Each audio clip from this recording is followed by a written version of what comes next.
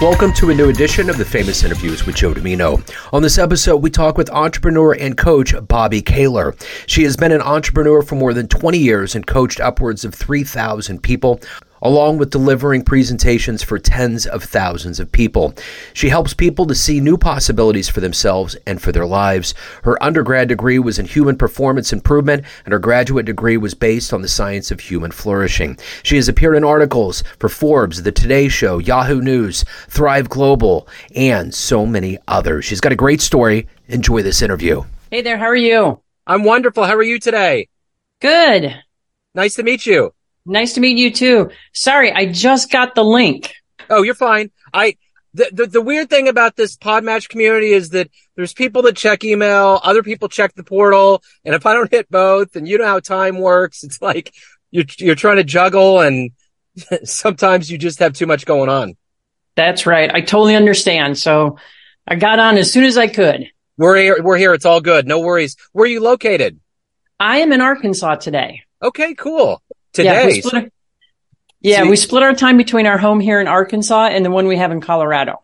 Okay. Yeah, I just took a vacation to Colorado. I went to Castle Rock this summer for a week. Nice. Between Manitou Springs and Castle Rock. So it was nice. How'd you like it? Oh, I love it. I in 2019 in July, I got married and we were going to go to New Orleans and a hurricane was brewing. So we had to totally reroute everything. So we went to Manitou Springs. We got a really great bed and breakfast, the Blue Sky Inn, and we went back to it. And so it's been 4 years later. Pandemic's over. Everything's a little different. So it's always good to go to Colorado. Yeah, it's beautiful, especially in the summer. Yeah. You really can't beat it. Yeah. I mean, when you're landlocked in Kansas City, you don't see much. No. So that's where you're from, Kansas City? Yeah. Nice. Yeah. I love Kansas City. People do. It's one of those places where, it's not high on everybody's radar, but whenever people say, well, I was there and had a great time. And sometimes it's a surprising place because they don't think of us as an arts culture, a place that incubates a lot of good things that are going on. Yeah. Yeah. So. Do you know where Joplin, Missouri is? Oh, yeah. I used to live a little bit south of Joplin. Okay. So as a kid, well, not as a kid, like when I was 18, 19, 20, I used to drive up to, watch the Royals and I always loved the town. Yeah. There's so many connections to Kansas City. One of my favorite musicians who lives in LA, his name's Jason Faulkner. I got to interview him years ago and he was like, yeah, I used to spend my summers in Joplin. I'm like, wait, what? What are you talking about? And it's like, there's just all these little vignettes of people that have these attachments to Kansas City and likewise, so it's cool. It's such a nice town. Yeah. The people are nice. At least that was always my experience with it. It is. I actually worked with my son this winter at Harvesters at Food Bank.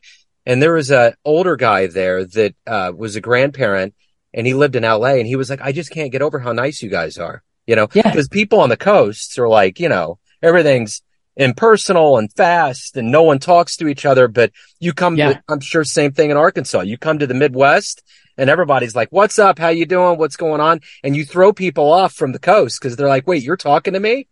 Right. So. They don't expect it because we're in Northwest Arkansas. So we're only like 10, 15 miles from the Missouri border. Okay. So we're right in the Ozarks. So it's, fabulous mountain biking. Although I'm not a mountain biker, I like road cycling, but it's very friendly. It's very, very friendly. Same thing, Absolutely. I think people from the coast, they just think the whole middle of the country is just flyover. Yeah, pretty much. It's like, you're missing out. Yeah. It's kind of like, whenever they have a World Series, everybody wants the coasts. That's the big deal. And when you get the Midwest, everybody's like, yeah, I'm okay. But sometimes some of the best things, come from here. So, yeah. Absolutely. But it's great to meet you. And I'd like to kick everything off with asking you how you survived COVID. The last 3 years was quite an ordeal.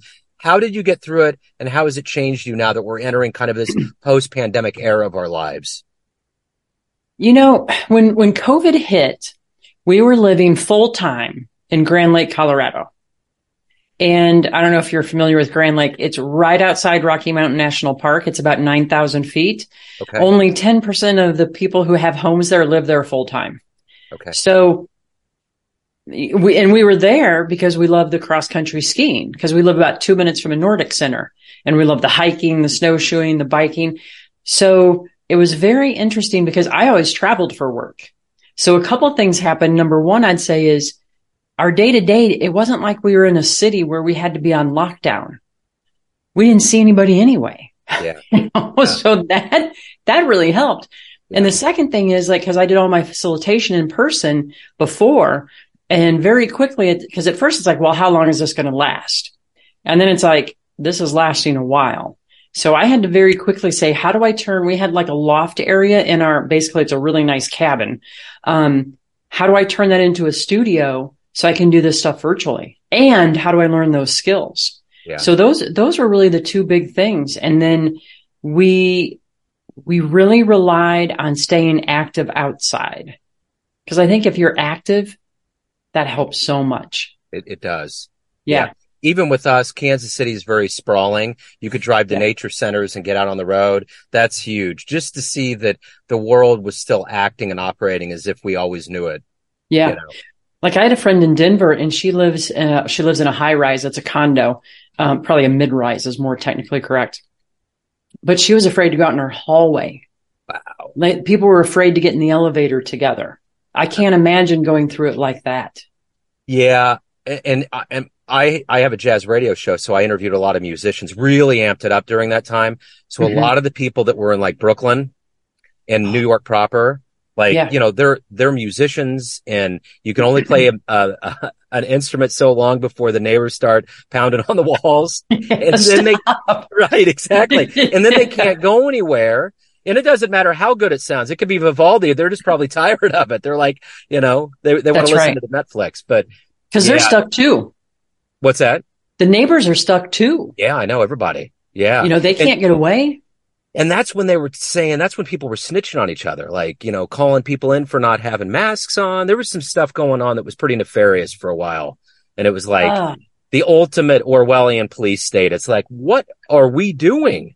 You know? Yeah. So anyway, but let's get to your life and your mission and your essence. And to start that off, I want to put you in front of a bunch of third graders at a career day. Oh, no. You're cruel, Joe. We're going there. We can even go to fifth grade if it'll help. So, that's okay. Let's stay with third. So one of the kids looks up and says, "Hey, what do you do for a living?" How do you answer that child? I would say that at the core of what I do is I help people become their best and believe in themselves that they can be their best. So what did you want to be in the third grade? Probably I wanted to be a baseball player when I was in the third grade. But you know what? Here's the thing. Even when I was in the third grade, because I grew up with really bad speech problems, but I was an accelerated student. We didn't have, any of those programs back then. But like when I was in the first grade, I was all the way through like the fourth grade math book. Learning came very easy to me. Speaking, not so much. So I was always that kid because I was ahead. The teachers would have me paired up with other people who might be struggling. And they'd say, "Hey, can you help so-and-so with, these math problems or with this or that?" And so that was always something I loved doing even back then. Yeah. And so I think that was but I come from a long line of teachers. My grandmothers were both teachers. I had aunts who were teachers, uncles who were teachers.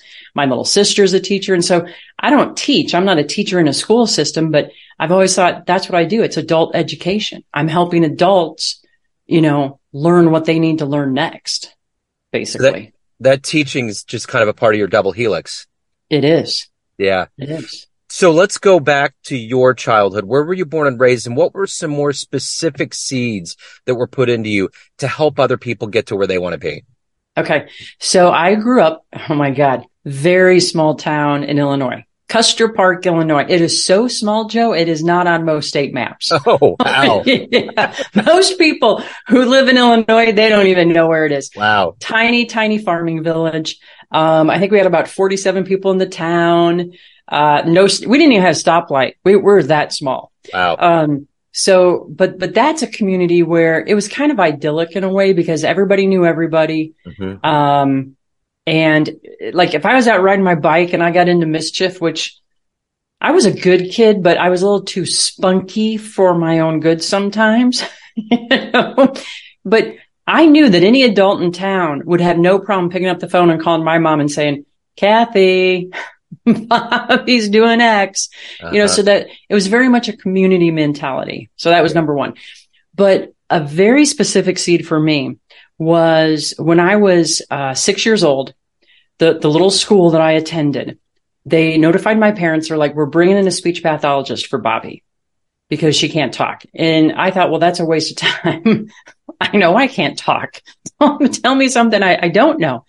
But I had to meet with him. So I had the evaluation. And at the end of that, he called my mom. And I had made it home from school by that point. We're in the kitchen. Phone rings. My mom answers the phone. And the speech pathologist told mom that, in his expert opinion, I would never speak correctly, that I would suffer a lifelong disability, and that I had catastrophic speech problems. Wow. And my mom told me that. And then I think at that point, she's like, oh my God, you don't tell a 6-year-old this. Right. That's heavy. And so she crossed the room to where I was standing. She hugged me and she whispered in my ear, she's like, we're not going to listen to him because you never let someone else tell you what you can or cannot do. Yeah. That was profound. Yeah. I mean, and here's the thing. It's not like she just said, hey, I believe in you. She worked with me every step of the way for years. Yep. She worked with me. So there's no doubt that that's one of the big seeds. Another one came when I was in 8th grade, but that's one of the biggest right there. It's interesting. My son's on the autism spectrum and he didn't speak for a long time. So I didn't either. So he did sign language and approximations and all of that. And we used to have a speech therapist come in the house. And I remember one day I pulled her aside and I was just, just as a parent, you're just like, what's going to happen? What's the future? And I just said, will you please tell me right now? And I don't care what you tell me. Is he going to talk? And she was like, oh yeah, it's fine. I didn't believe her. And we just kept going and going and words would get introduced. Now he's 18. I just took him to his job. He doesn't stop talking. He gets to everybody and he's asking all kinds of questions. He loves people. He's actually at an amusement park here, Worlds of Fun, and he scans people into the park. And they're doing it because he loves the park and talks to people. So you talk about kind of just like what you're saying, a tsunami of change that humans can do. And that's huge. Yeah, it's massive, And mom always said that too about me. I didn't even really try to start talking. I'm the third. Okay. So there are 2 older kids. And I don't know. I was one of those kids. I'd rather listen than talk. And so when I started to try to talk, I think I was just behind and I didn't necessarily hear, all the sounds correctly. Yeah. And, so like my mom, she'd have to really, for me to get different, sounds, she would be very intentional with how like the way that she would work her mouth so I could see how it was said. And that's how I learned a lot. And then she always said, and then she's like, yeah, once you started talking though, you never stop. That's it. But hey, I had some time to make up for. Absolutely. But that's pretty brilliant, I think, for you to be listening. I've learned the older I've gotten, the less I say. I'd rather hear it and mull over it because I think a lot of people are really knee jerk or we feel like we have to say something when we don't. Yeah. Sometimes you just got to let that percolate. Yeah. And I heard this years ago. It's like, only speak when it improves the silence. Yeah. But you know what? There's a lot that doesn't. Plus, the other thing, I've had enough of those group projects like in school and stuff where I find if I sit back and I listen to what everyone else is saying, I'm the person that can say, oh, I see all these threads. This is how we can tie it all together. Or this is how we can build on what's being said. I'm much better in that role. Yeah. Not that I don't have my own ideas, because I do, but I think that's a strength of mine on a group project, to sit back in that space and be comfortable with it. Yeah. Speaking of strength, who's been a hero for you in your life that's given you strength? Personal or famous or both? Anything that really fueled you, that made you better.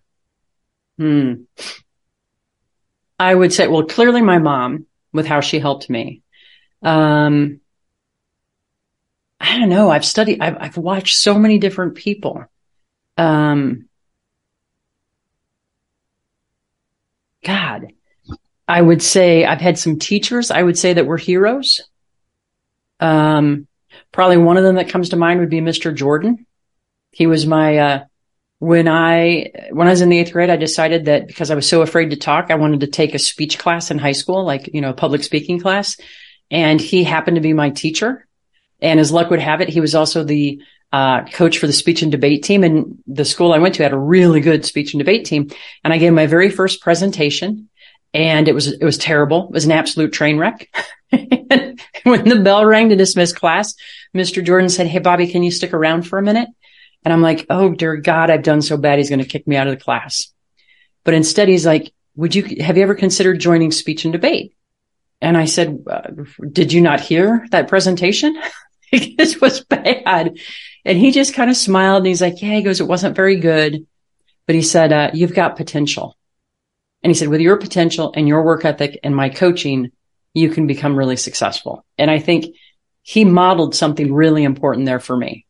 And that's huge when you have that one inspiration that says you can do it, because we need to hear that, we especially do. at those younger ages. It's really, really big.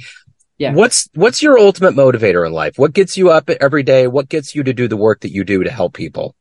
Believing that I can help other people, that I can, because of my story, surviving, what, one doctor said, I only had like a 3% of having a full recovery. And the experiences earlier in life, but believing that I can help people, and believing that maybe other people can find a little bit more hope through my story. Yeah. Because I think you said this when you first asked me about COVID, right? The last few years it's been damn hard for a lot of people, and a lot of people have lost hope. And I think that one of my core beliefs is that there's always, always, always a way forward. Yeah. And I think that we have to believe that, otherwise we give up. And so that's what keeps me going, is I want more people to hear that, and to know that, and to believe it. Yeah, for sure. So of all of the vignettes that you've been involved with clients, what's one of your favorite success stories that puts a smile on your face? Yeah. So there is, I don't want to use a real name. I'm going to call this person John, because that's nice and nondescript. I worked with John, and John was a very successful sales manager. But he had, at one point, he said, "Hey, I've got kids and I've got a wife." Family life was more of a struggle. And I think even worse than that, he was, in his own words, very miserable. Like, even though he had success, he wasn't happy. He knew he wasn't showing up as the father he wanted to be, and all that kind of stuff.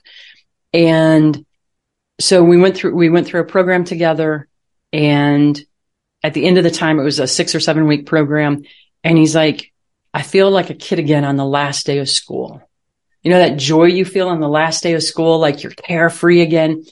And so that was amazing, because he was happy again. And the other part of it was, he's like, "My kids now like spending time with me."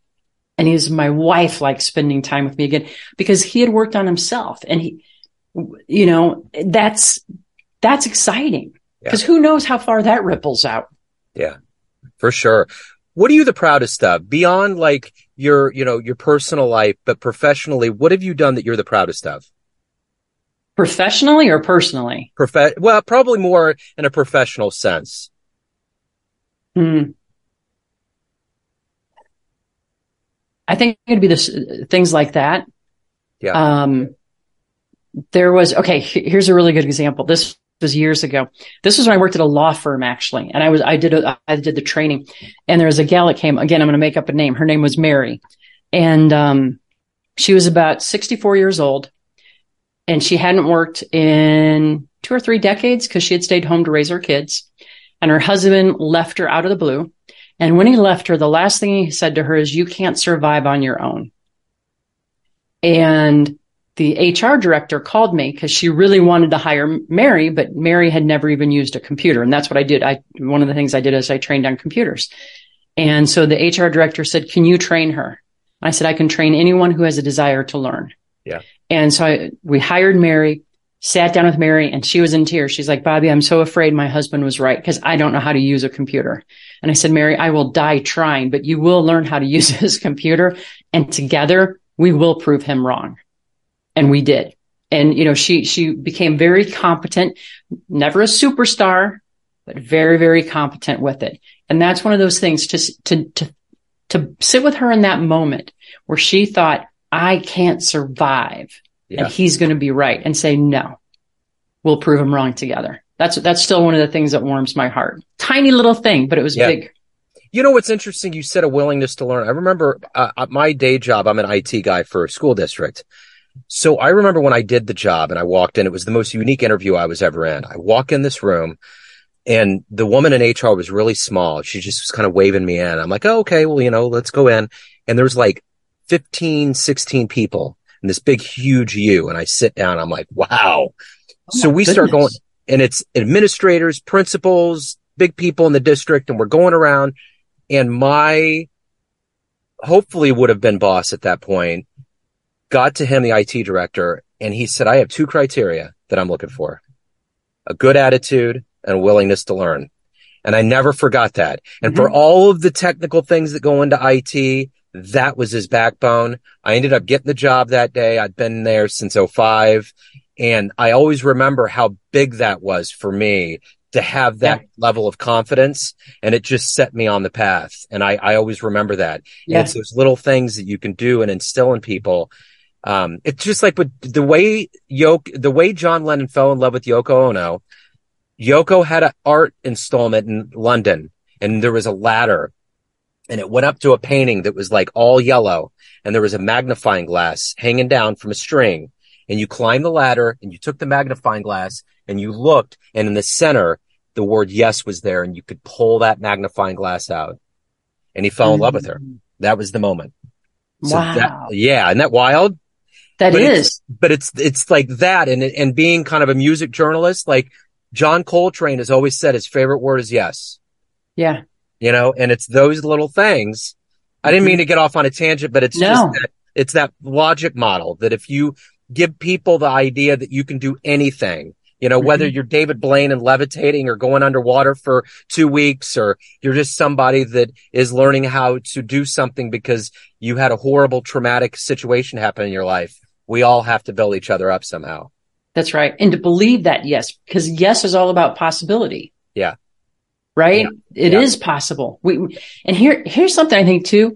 I think a lot of times we confuse, well, I don't have the answer with there is no answer. Right. No, those are 2 separate things. Sure. Someone else has the answer. I can guarantee you that. Someone has the answer. The answer is somewhere. Yeah. Which is a form of yes. Yeah, absolutely. So everyone has a perception of you: family, friends, clients, colleagues, but you run the show. What's your perception of you? Who do you think you are?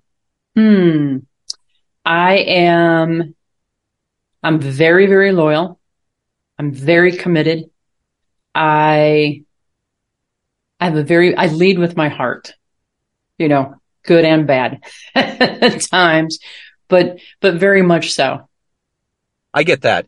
If anybody wants to learn more about you, hire you, anything pertaining to your world, where can they go? Best place is my website, which is just bobbikahler.com. Do you want me to spell that?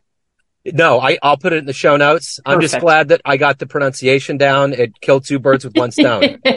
Yeah. They can go there. They can learn about my podcast there. I've got a newsletter, got a free 5-day email course if anybody's interested on all this, stuff about, well-being, happiness, and success.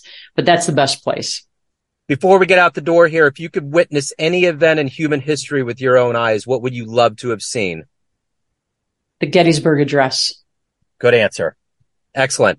You're punctual. You're on it. You're like, usually there's a lot of contemplation. You're in there. You know who you are and where you're going. So, Bobbi, this has been great. Thank you so much for taking a minute out, giving us your story, and best of luck with everything. Thank you so much. It was a joy. Thanks for tuning in to another famous interview with Joe Dimino, where we cover the world of art, literature, business, spirituality, music, and more from around the globe. Our esteemed theme music was composed and produced by the great E.E. Pointer of Kansas City's River Cow Orchestra. If you want to hear more interviews, visit the Famous Interviews with Joe Dimino channel on YouTube. You can also find us on Spotify and Apple Podcasts. Thanks again for listening, and until next time.